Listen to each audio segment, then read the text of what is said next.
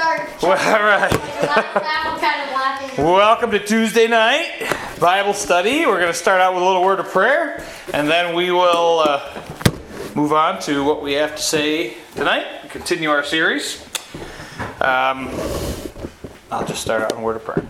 Dear Lord, we thank you for what you've done for us, and thank you for your protection and your hand on us. We ask especially that you would watch over our country, give us wisdom in what to do and what to say.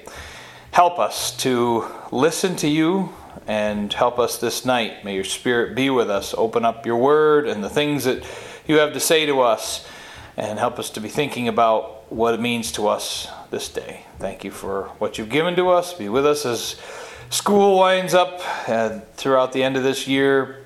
Be with everybody here and watch over them and those who are watching out there too. We thank you for what that you have for us that are special each and every day. In your name, amen. Okay, well, we started a new series last week. Does anybody know?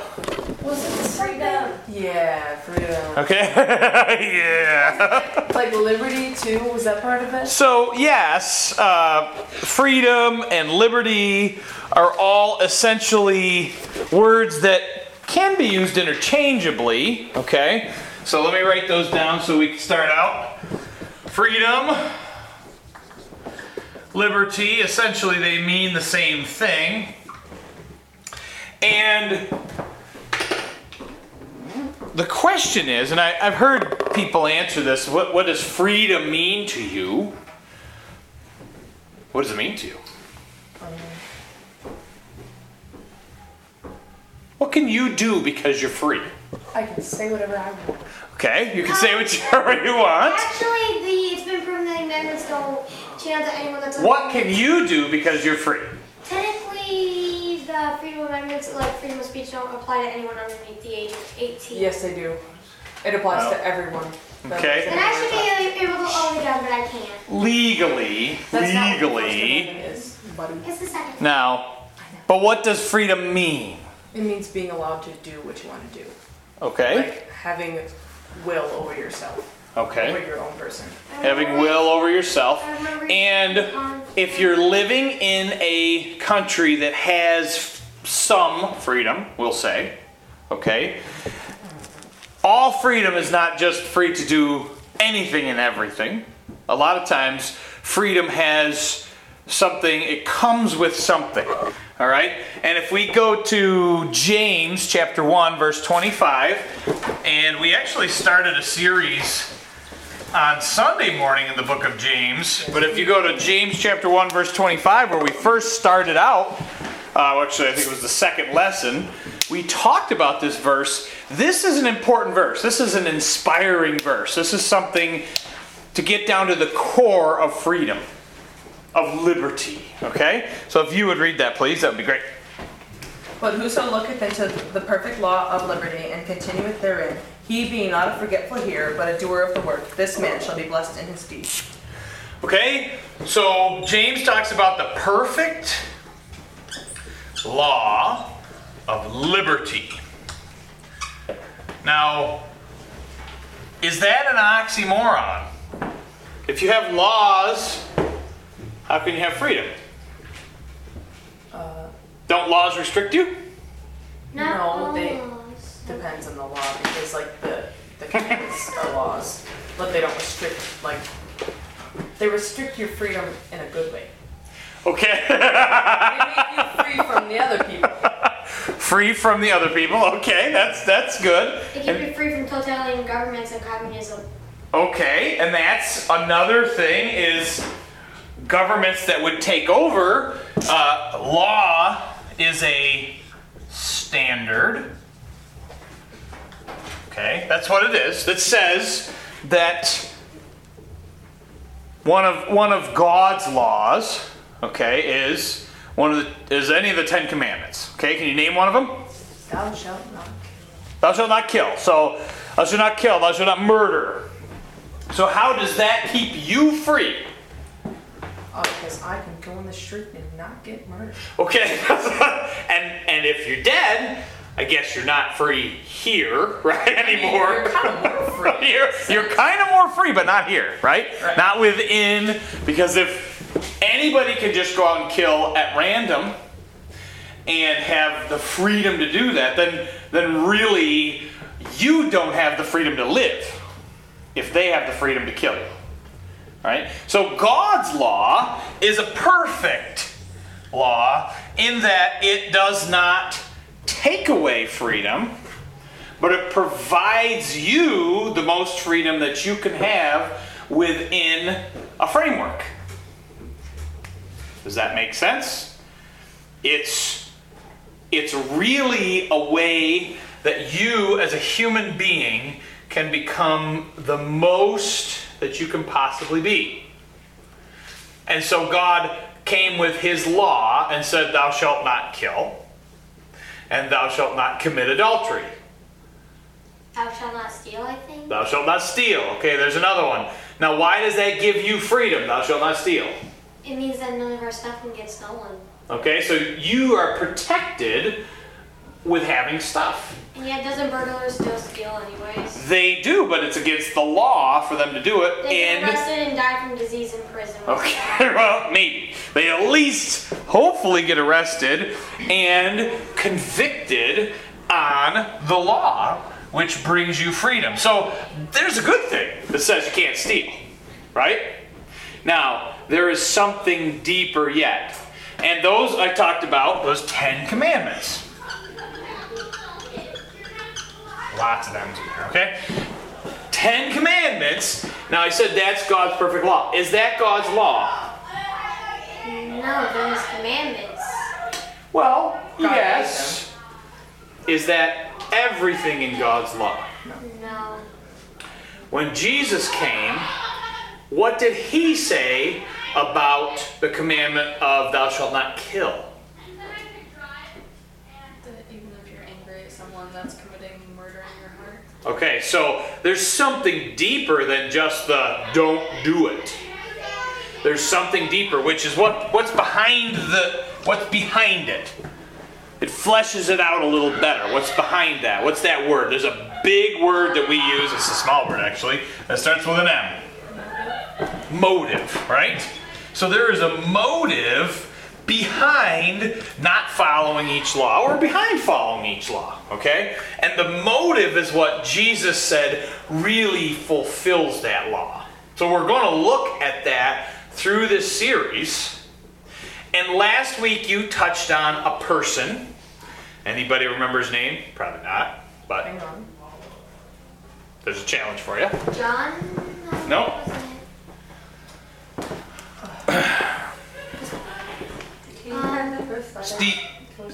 It's Stephen something. How's that? I'll give you that. Stephen Langston. Stephen Very close. Stephen Langton. Langton. Yes. Stephen Langton. He lived back in the 1100s through the early 1200s. It was the Magna Carta guy. And he came up with a document essentially saying, King John, you are not allowed to do anything you want to do. We won't take it as a people. Now, who's Stephen Langton? He was essentially a preacher, priest, bishop, okay? Type guy. He's a religious guy, believes in God, and why does he care about the people? Because of God or something like that? Because God says, Treat your neighbor like you want. Love, technically that, and yes, says, what were you going to say? That's a good one. He also said, love your neighbor as you love thyself. Okay, love your neighbor as yourself. Okay, love your neighbor, which is also,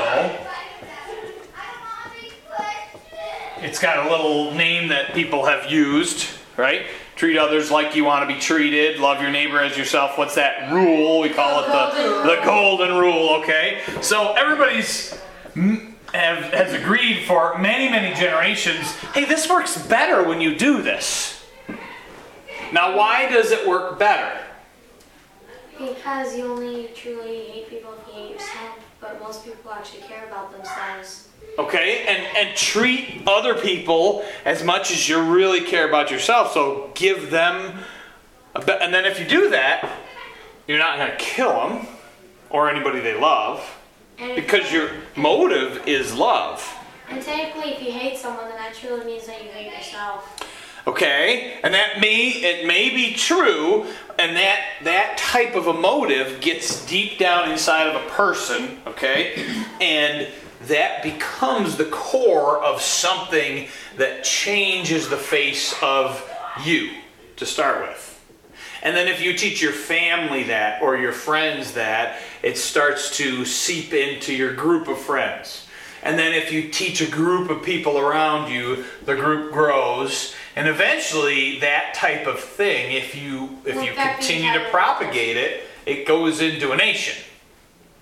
And then eventually the world, if you think about it. And the world eventually. But what I'm going to tell you is, I am, as I talk to you and Jacob talks to you about the things in this lesson or this series on freedom and liberty, we are going to look at kind of the core of our nation. It may not be all the people that you have heard about, and it may surprise you some of the things that they did, but the core of our nation and what they said and did and how they started it is shocking compared to what they think it is today.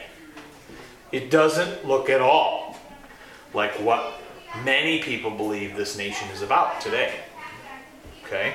So freedom and liberty is a freedom within a perfect law of liberty. Okay? If you want perfect freedom, then what you do is treat people with perfect love. That's how you get it. Your motives are right, and your neighbor is treated well, and your family is treated well, and even your enemies are treated well if you treat people through the perfect law of freedom. And that core belief is where we started. We started at the Magna Carta because it was 500-600 years before this nation even began. Okay?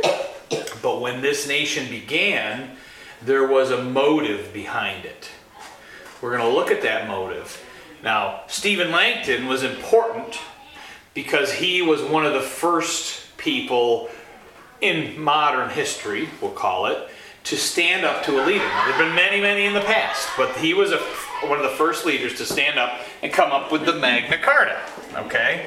And that Magna Carta basically said, King John, you cannot mistreat your people. We want fair and equal treatment. You can't treat Bob different than you treat Michael. Can't do it. You can't hit someone just because you don't like them. You have to treat them fairly. You can't just come and take our lands. You can tax us, but you can't just take everything we own because it's what we have to live on. All right? And John did not want to sign it. And in fact, he refused to sign it. And he says, this is garbage, is what he said. And he refused. And then Stephen Langton and a large group of people got an army together and marched on London and surrounded him. And he said, where do I sign? Okay, basically, because he was outnumbered by the people at that point. That sounds like a chicken. So, an interesting fact is John couldn't even sign his own name. Oh my God. Signed it with an X. And that was how you get an X as because he wasn't even literate enough to sign it with his own name, the king. All right? So, is he ruling his people by love? If he was ruling his people by love, there wouldn't be a problem. He'd be thinking about them. But that's not the way that he was. And so they said, you have to treat us the same. and you have to give us some amount of freedom, and you agree, and we agree together, and we make a pact and sign a document, okay? We sign a document. And this is why it is important, because people in America, when they came to America, remember, they were under England when they came to America.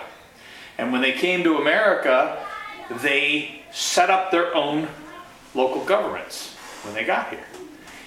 Almost every single one started with their own separate set of rules that they could all live by. Most of them were filled with God's law. Okay? Most of them.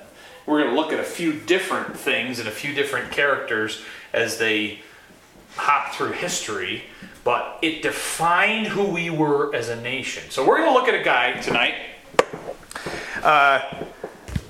He runs into another king. He lives in England. Okay? He lives in England, and his name is John.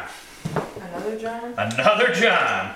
This guy's a better John, okay? John comes along. He lives in England about 350 years after the Magna Carta is signed, okay?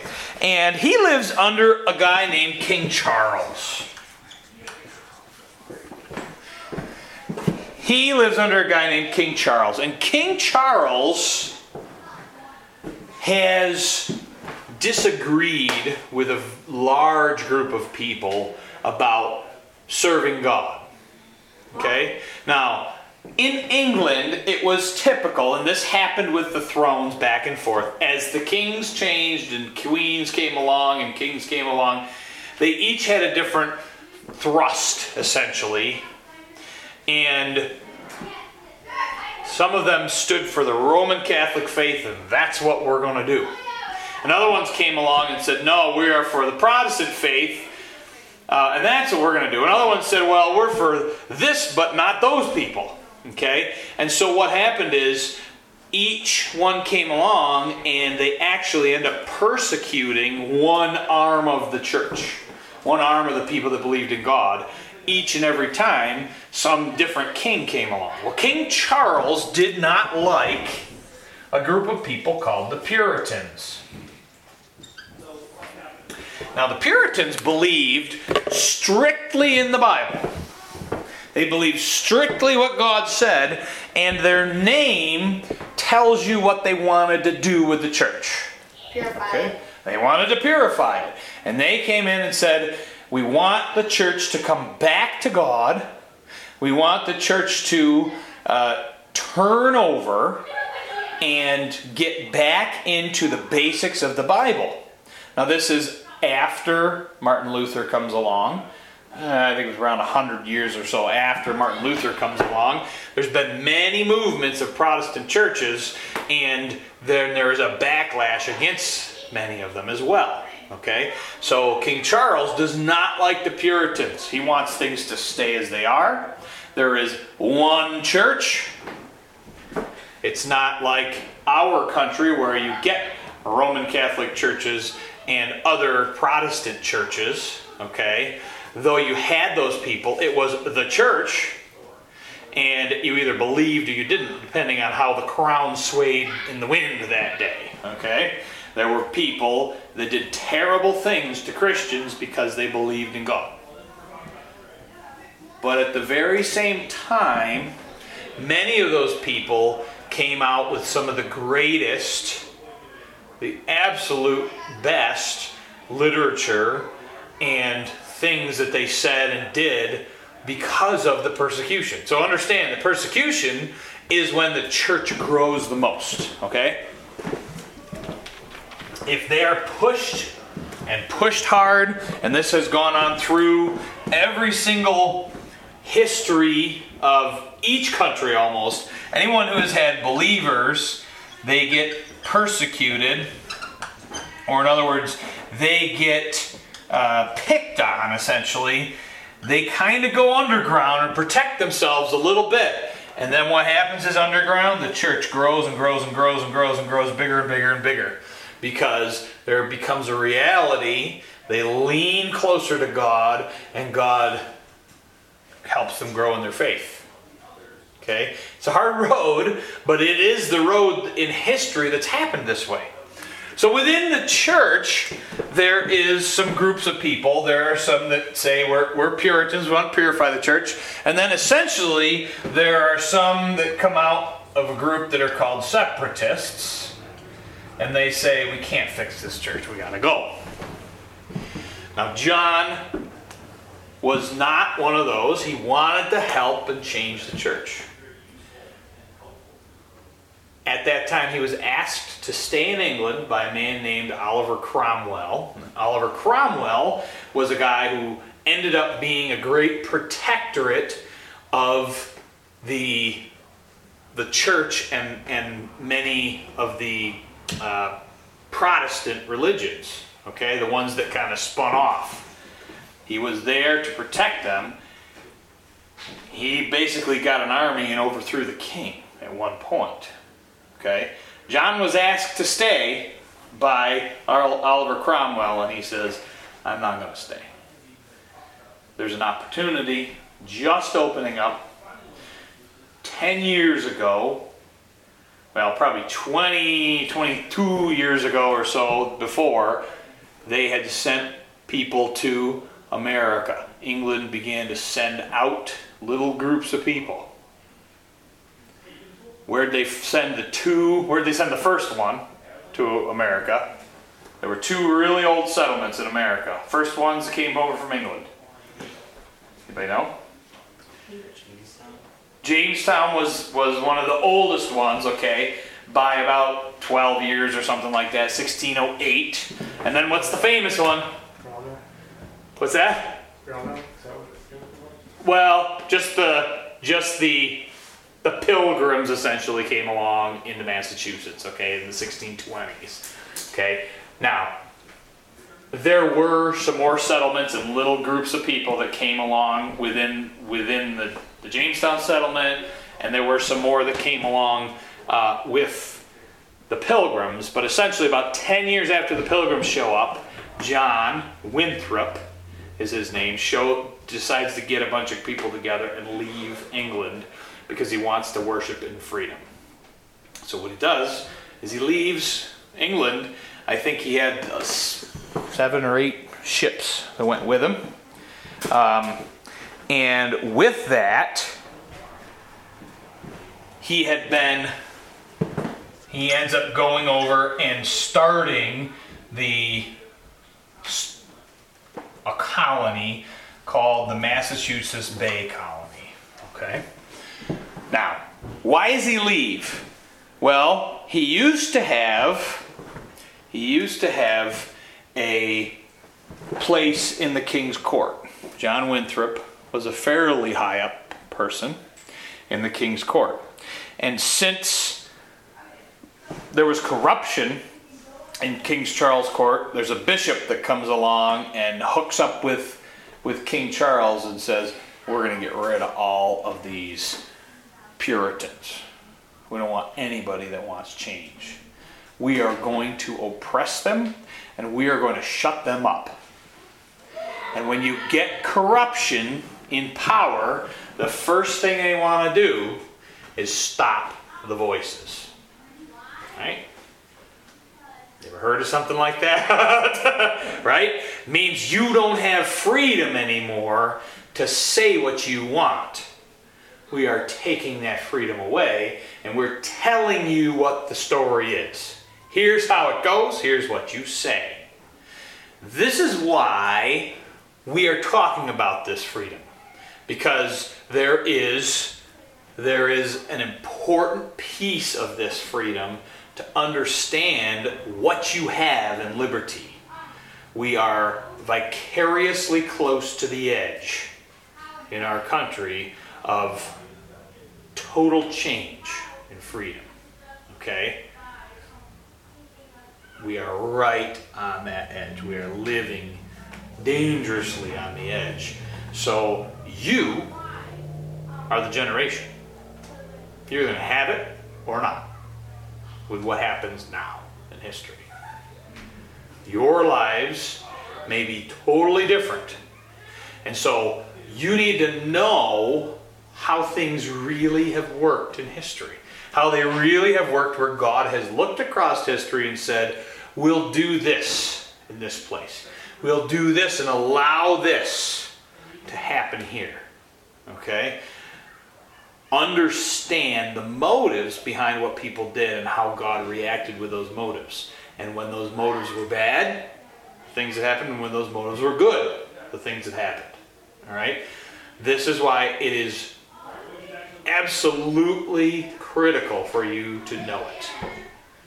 You may or may not ever teach you this in school. You may or may not ever find these things. I literally have to go back in a lot of older books to find stuff. Stuff sometimes is out of print. Even to find who these people are. Okay? They are who defined it. So he was shut down in the king's court, and basically what King Charles did is there was Parliament. And what does Parliament do in England? They're like the government. They're like which branch of our government? Oh, the tradition. Like Congress, okay? They have two houses. They have the House of Lords and the House of Commons, okay? And essentially those are the rich and the poor people actually get their say, okay? The House of Lords and the House of Commons. Different than our government in some ways, but the same. And essentially, King Charles came along and said, I don't like what they're saying and what they're doing. I'm shutting them down. You can all go home. I don't care what you say anymore. I'm doing this. Okay? And when someone gets a hold of power like that, you have to beware of what power does to people. Corrupts them. It does. It corrupts them. So let's look at Proverbs chapter number 29. An important basic verse. Proverbs chapter 29.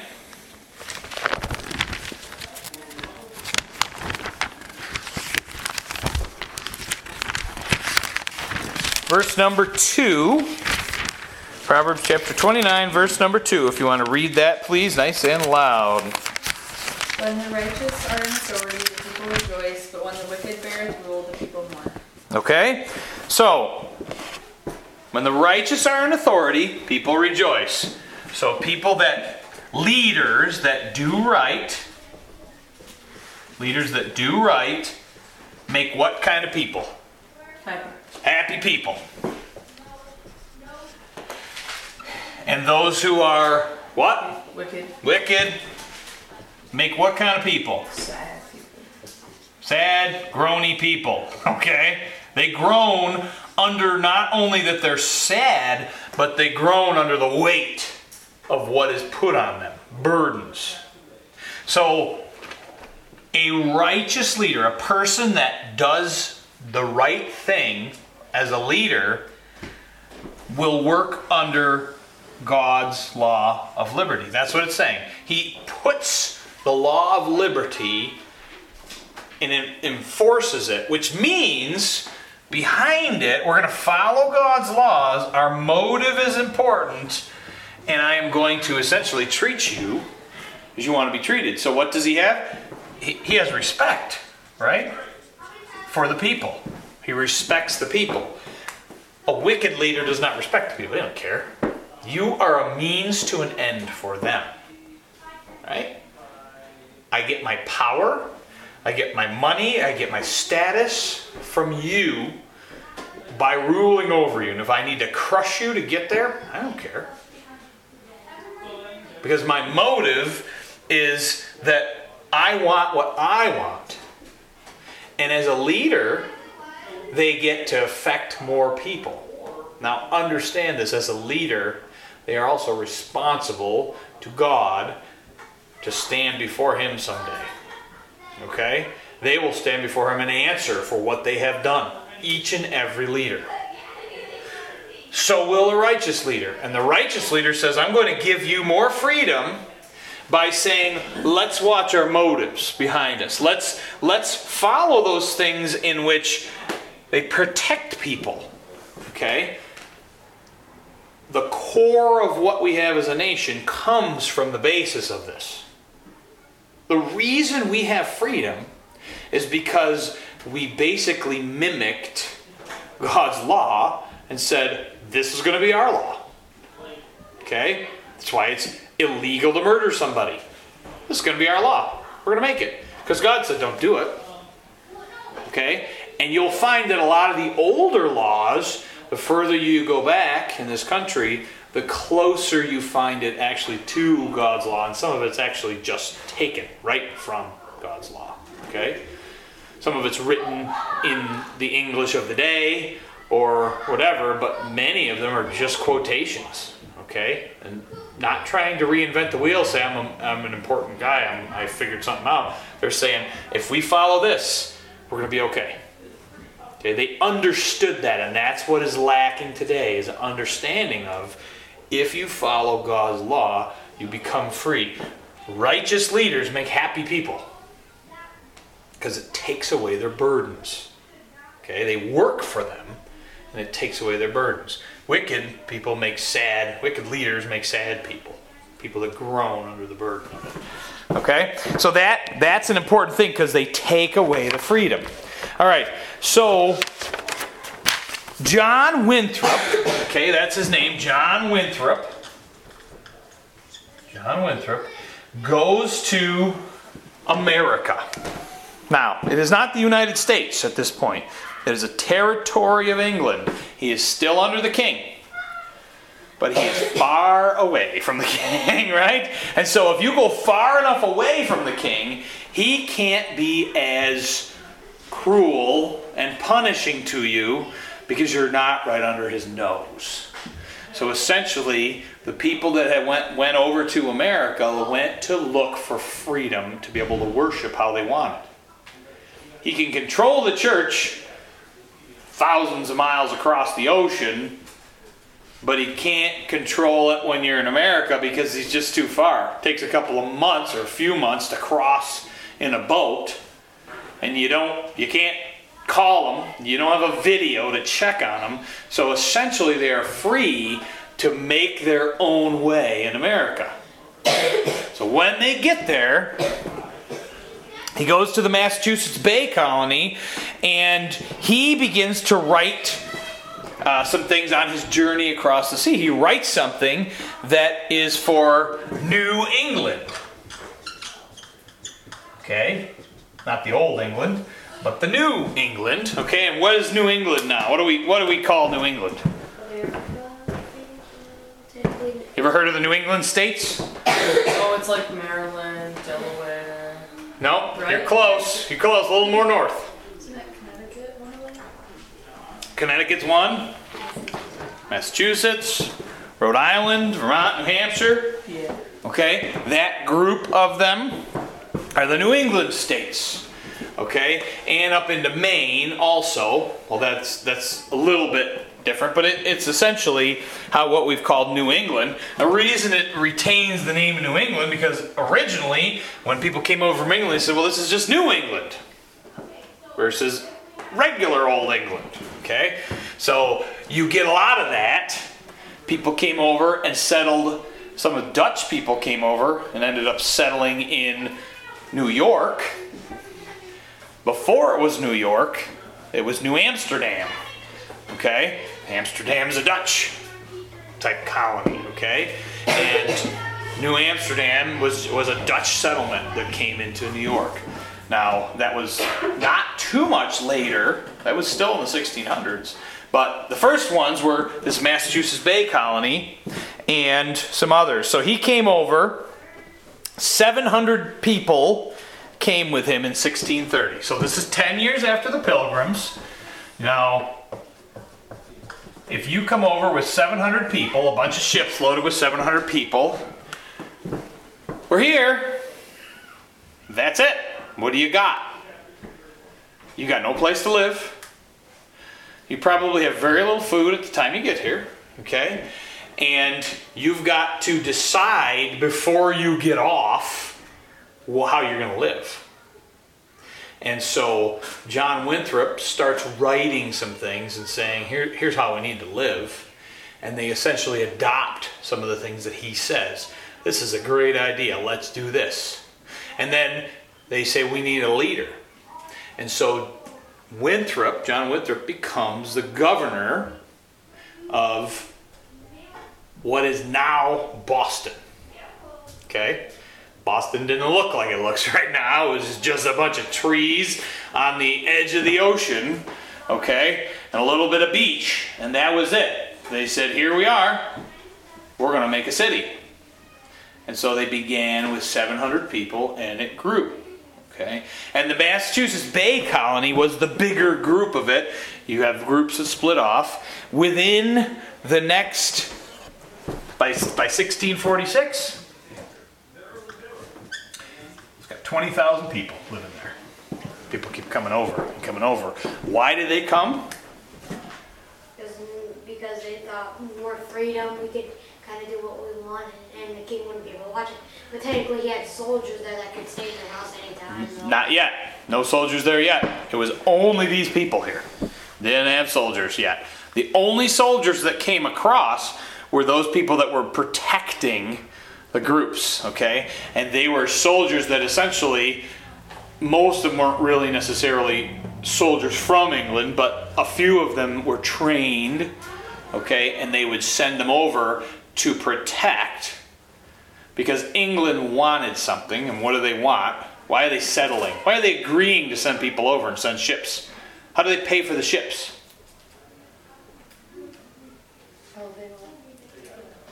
I mean, you send people away, you're sending your workforce away, and you're sending your ability to tax people away, so why are you sending them away? Most of the time they actually sent them for, like, to grow sugarcane, because they couldn't really get that, and they were sick and tired of kind of importing. Well, they sent them for not sugarcane here, but they sent them for raw resources.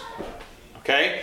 You go over and you send back the things that you get from America, which were raw resources.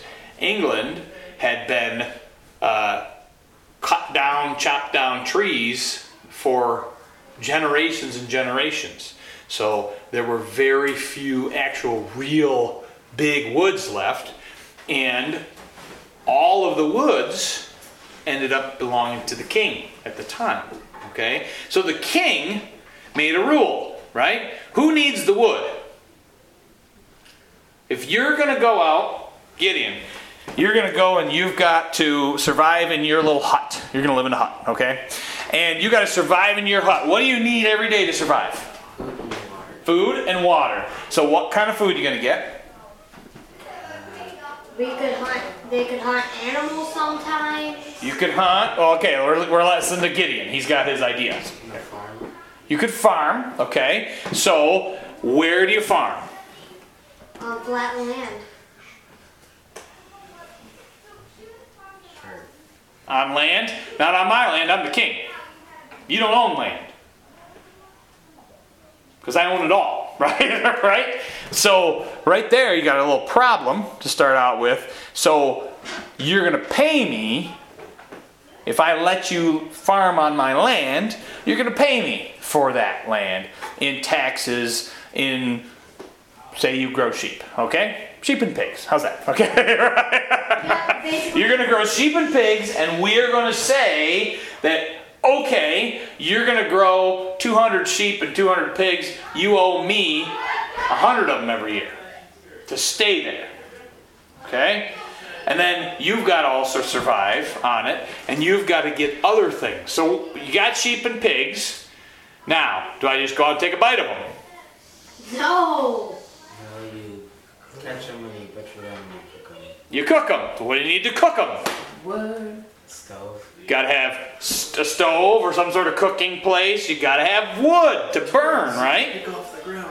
So what you did is you can go and you're allowed, eventually, all the wood all around you is all gone, right? Because you're cooking every day. And then you go and you say, hey, there's a whole bunch of woods out there. And the king says, no you don't, it's mine. It's my land. I own the wood. And so he says, you can't touch it. And then people begin to starve. And he says, all right, anything you can get off the ground, you can have. You can't. Don't you cut a tree down. You can't pull a tree out of the ground really that much. Can't pull a tree out of the ground. So then what happens? Well, the ground's clean. Then where do you get wood? We're all out of wood again. People are starving again. Okay, you can break off the branches off of a tree, but don't cut a tree down. As far up as you can reach, you can break branches off. If I find one branch broken above your head, I'll have your head. What if someone else broke it off? Because you're stealing from the king. Well, I don't care. I'll take the whole colony out of people. You want to steal from me? I'll show you. Okay, that's the way they were treated. Eventually, it got to be where they were starving because there was no wood.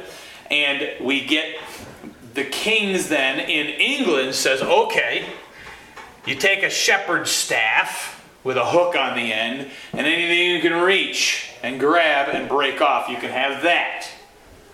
And that's where we get the phrase by hook or by crook. Okay, anything by hook or by crook, you can take down, and but people lived hand to mouth where they survived. You come to America, the whole thing is filled with trees.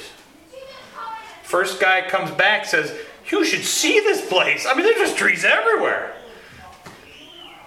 Got to bring back wood. Got to bring back lumber. So people are sending ships over because you need people over there to cut down the lumber, to get it sawn up, to get it so you can transport it back over. And they want gold, and they want anything they can get their hands on that they're going to get money for. Yes, eventually they get into sugar cane and all those things. That anywhere where they can make money, that's what they're doing. They're all merchant ships. We're going to fund this after a little bit. We're going to fund these to go and bring back stuff to us. You fill that ship up with everything we can make money at, we bring it back to England, and we make a killing if you get all the way there and get all the way back. Okay?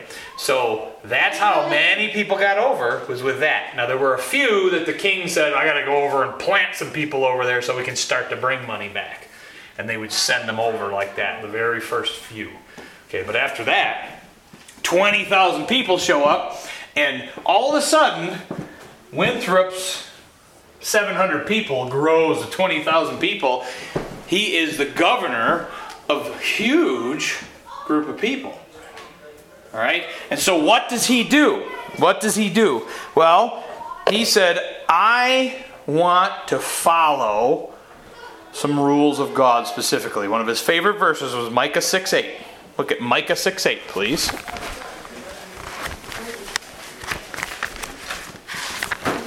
It's in the last part of the Old Testament.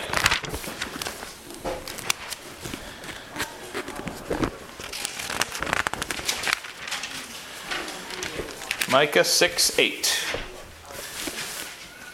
It's one of the little tiny books.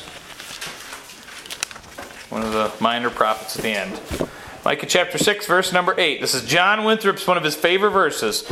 This is what he wrote in some of his documents. This is how we're going to do it. This is how we're going to live.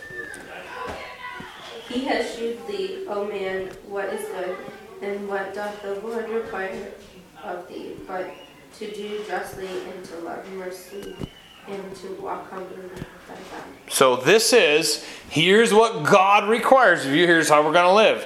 What does this talk about? This talks about motives behind things.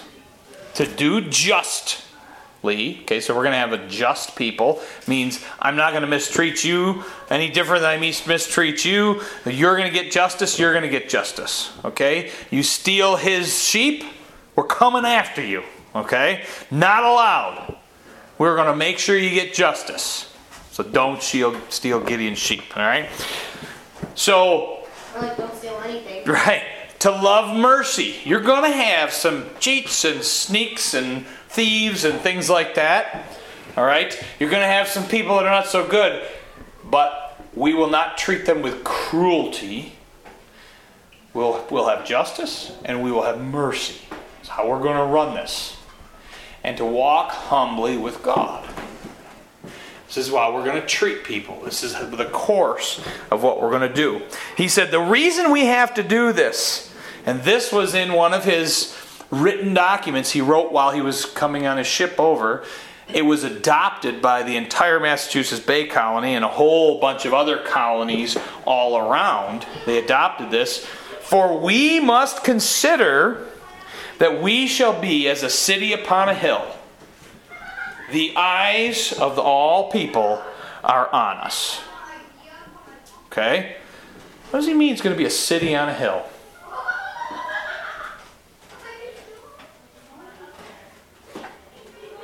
One time, I was driving across country a long time ago. I was in my 20s, and I was driving across country, and I drove through Iowa. Iowa is about as exciting as watching paint dry. I mean, there is nothing but cornfield after cornfield, and I know some people that live in Iowa. They are lovely people, but it's not exciting if you're driving on the interstate. And not just huge cornfield. And I mean, kind of bland, doesn't it? drove, and I think I drove like 8 hours. And it didn't matter if it was light or dark. I was driving through, it was just corn. I saw one windmill. I was like, ooh, there's a windmill. And it was gone. That's it. That was it for like 7 hours. Finally, I got to the edge of Nebraska. Right on the edge. Now, Nebraska's not much better, okay? Except I was driving and it was dark.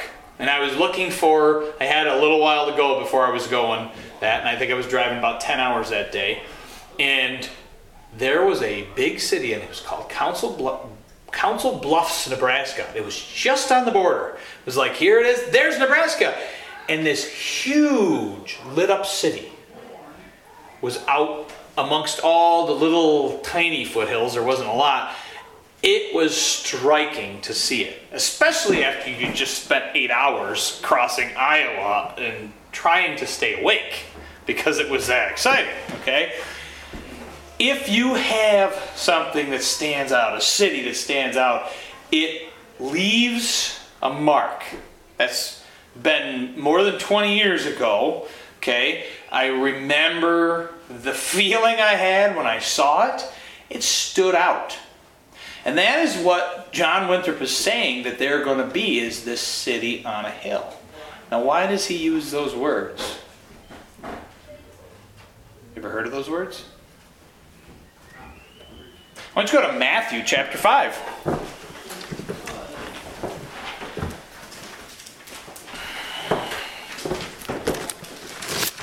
Matthew chapter number 5, verse 14, 15, and 16.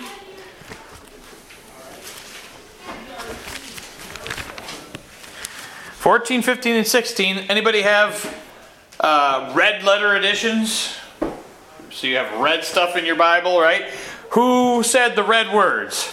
Jesus. Jesus said the red words. What color are these words? Red. So these are Jesus' words. And this is exactly what he used in his document, adopted by Massachusetts Bay Colony and others. Okay, it was their document, their constitution or their agreement of how they were going to live together as Massachusetts Bay Colony. Verse 14, 15, and 16, please.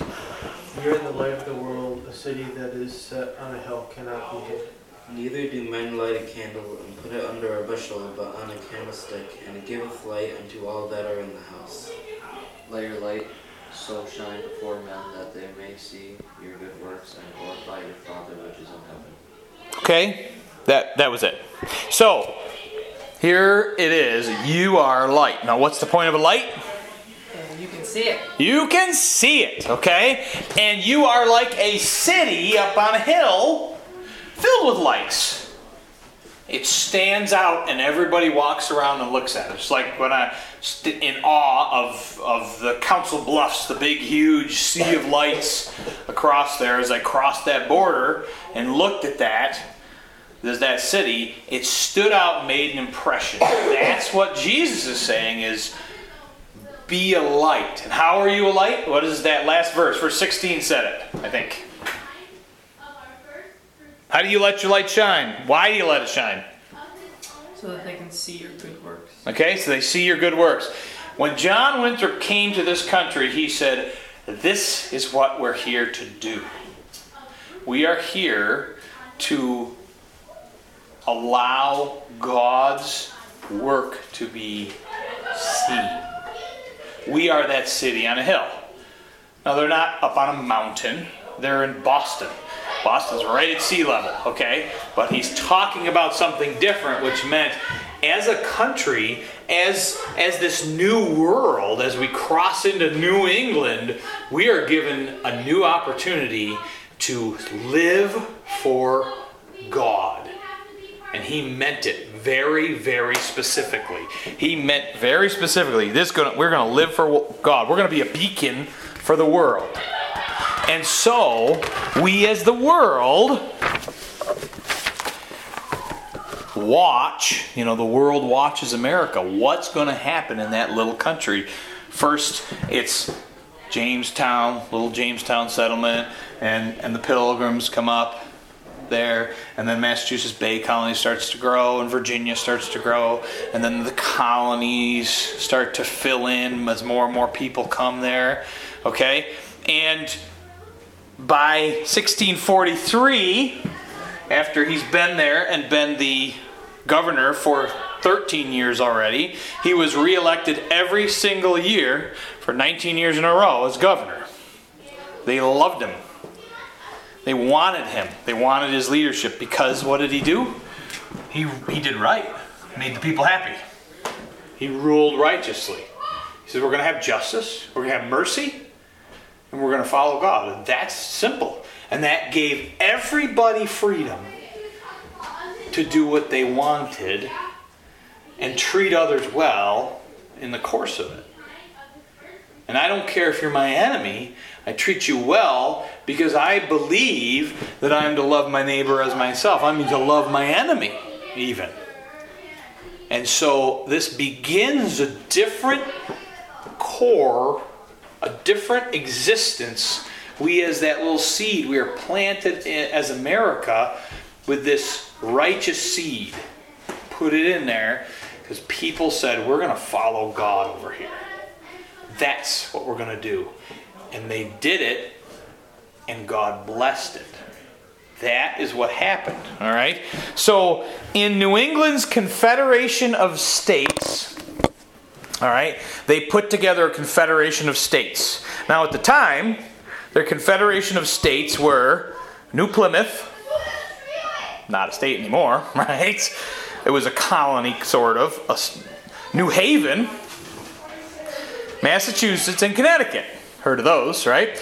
So those are the 4 states, and they make a confederation when they grow large enough, and they write a document. And in that document, this is what is said in that document, and it comes right from Governor Winthrop, John Winthrop. This is what he says. Whereas we all came to these parts of America with the same end and aim, namely, to advance the kingdom of our Lord Jesus Christ, and to enjoy the liberties of the gospel thereof with purities and peace, and for preserving and propagating the truth and liberties of the gospel. That's in their document that they agree, their governmental document. They put a Confederation of States.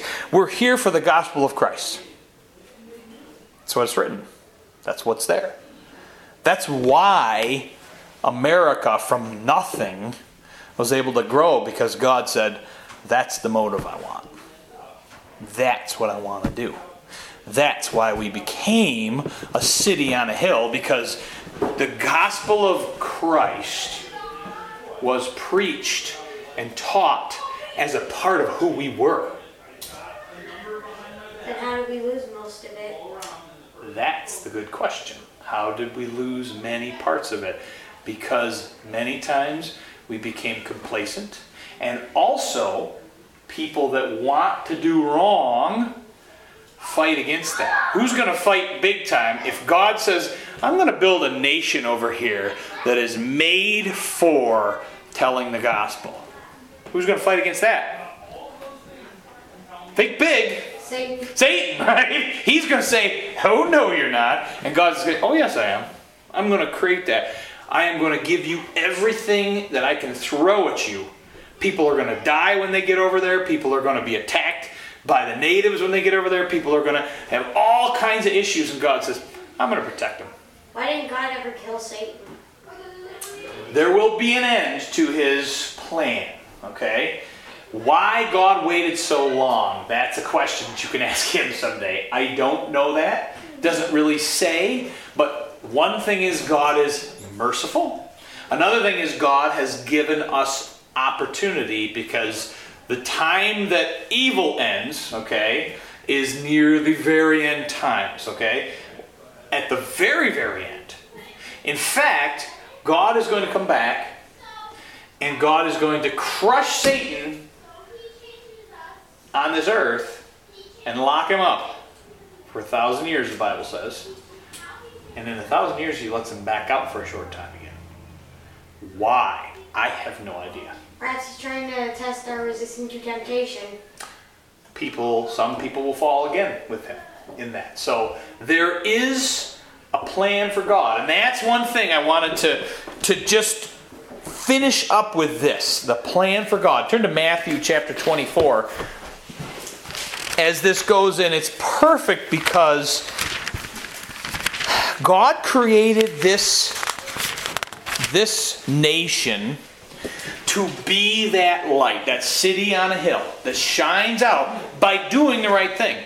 We as America have stood, and become powerful not because we're smarter and not because we have better scientists or a better army. God has allowed those things to happen because of the motives behind where we began. And God blessed it. And God blesses those things for some time. And our nation continued in those motives. And as our nation gets that on that edge where they begin to throw things away and evil begins to push harder and harder and harder against it, okay, then the more we let go of it, the more danger our country becomes in either just ceasing to exist or ceasing to exist as it is. All right?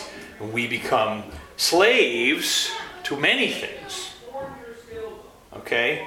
Did we hand it over because of our laziness? That's one thing. Did we hand it over because we didn't really care about that? God wasn't important enough in our lives. Many other things. To these people, God was the core of why they came to where they came. They put their lives in danger so that they could have freedom to believe in God the way that they want. So then why did they give it up? Why did they give most of it up? Well, because people got lazy. People got, it doesn't really matter that much. I've already got freedom. You take freedom for granted when you have it.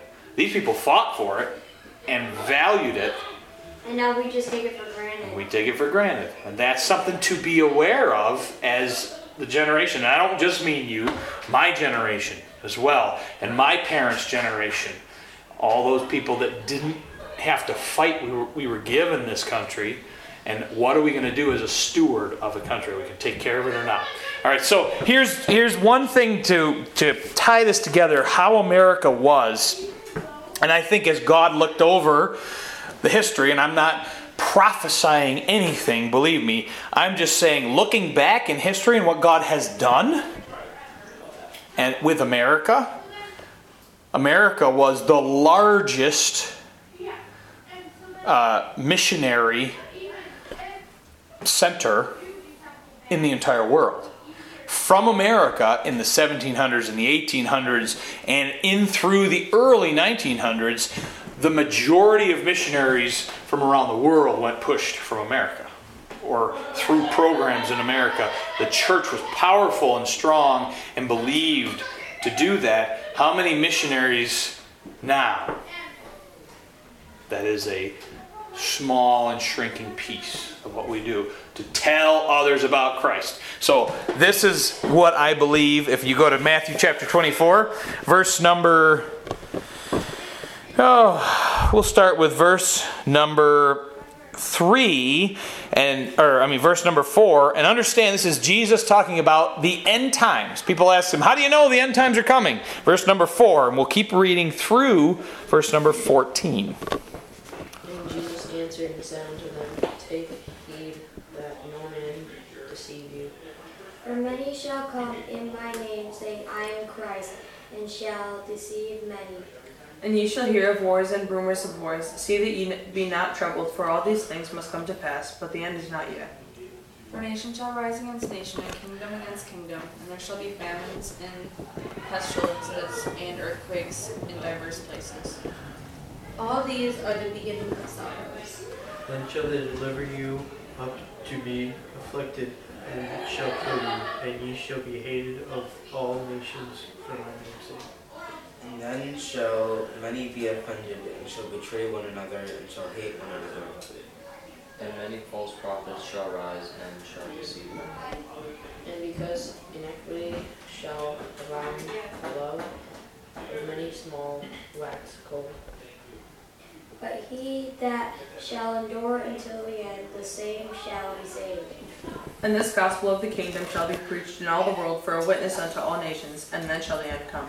Okay, so this is God's end of his plan. He talks about a lot of things that may seem familiar to you in these days. Many signs, wars and rumors of wars. I heard there was 38 missiles at least this last weekend shot at Israel, okay, from within the Gaza Strip, which is a long, long history of where the Philistines used to live, okay, and they didn't take it out way back when, okay. So happening all around the world, you hear about Russia and China and wars that are nearly right there on the edge, okay, wars and rumors of wars. You see nations rise against nations.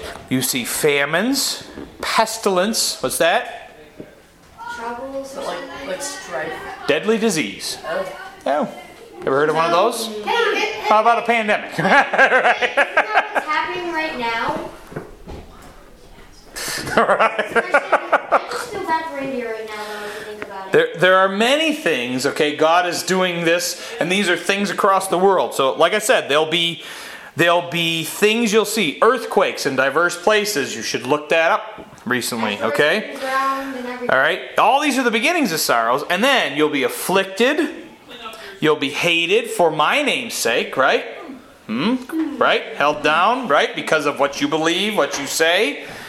And many shall be offended. Oh. Right? At anything and everything you say, right? Where this is the offensive culture. Everything is offensive, right? And not only that, shall betray one another, right? So you have a lot of betrayal going on, even within families and small groups of people, even in churches, okay? And shall hate one another. Is there hatred or is there not hatred, okay? I'm saying these are things that are coming, okay? Things that we'll see these signs. How intense can it get? I don't know that answer. I don't know. Okay? False prophets, iniquity of many shall wax cold. So the love of many shall wax cold. So iniquity abounds, lots of doing wrong, and people will not have love for one another anymore, which was the core motive of what made our country free. Isn't that kind of starting to happen now? Absolutely. There's lots of things, lots of hatred out there in this world. The rumors of Russia had the thing with lying, saying that lots of things. I mean, it's not just that. There's their missile codes. Right. There's hundreds of things happening all at this same point. All right? And he that endures to the end will be saved. And then there was this verse, verse 14, which was the key to the point. What was the thing that had to happen before the end could come? That the kingdom had to be preached for a witness upon all the nations. Everyone has to know. So, the gospel has to be preached to all nations. Why do you think America did so well? Because it actually cared about God back then and didn't really have the 7 deadly enemies of man. Because it was built on the foundation of God. Built on the foundation of God, and didn't that fit in that plan? God says it's got to go to every nation. 100 years ago, it was not in every nation.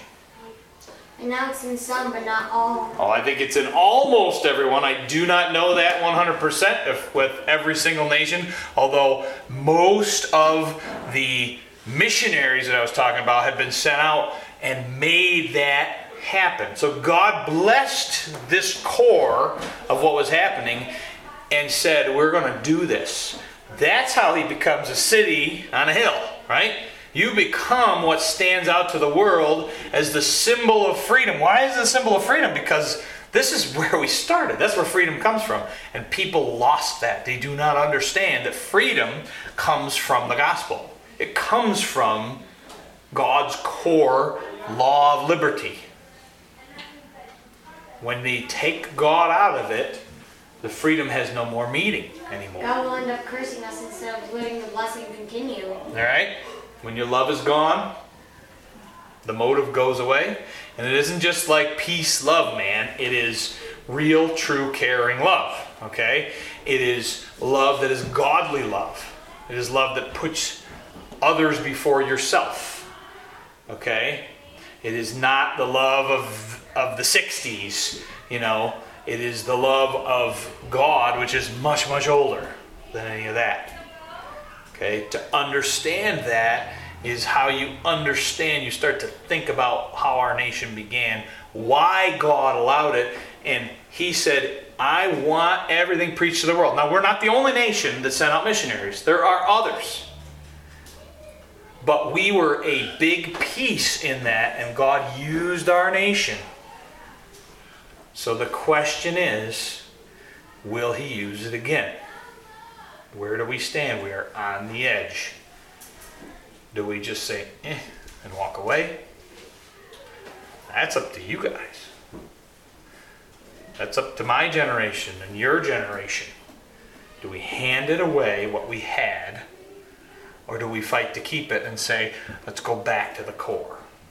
If you understand where it comes from, you can fight for the core of how we got there. You can fight for real freedom.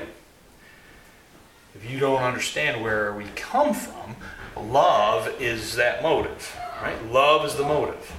Hatred will never give us freedom, ever. It will shackle us and chain us, right? Love will give us true freedom, and that comes from God's perfect law of liberty, okay? So to get that is key and important, and to know that a guy like John Winthrop who comes in, he's a governor, just one person in this whole thing, but he keeps God as the center of a big group of people, and that big group keeps growing and growing and growing and growing and growing and growing and growing. And with that growth, eventually comes the power, the armies, the things we're able to do. Okay, we are not the largest nation in the world. Not by a long shot. If anything, we're like second, maybe third. I don't even think we're maybe third, fourth, something like that. India and China are way bigger than us. And yet India has so much COVID that almost every day So, 500 more people die. But why are we blessed? Why are we able to do it? Because we do defend, or have many times defended freedom. Okay? For good reasons, many times. Not everything's been perfect. But when we stand on this, God blesses it. That's just the truth of it. If you understand that, you will understand how things work, okay? And where freedom comes from. If you understand that, you can fight to continue it. All right? Thank you very much. Have a good day.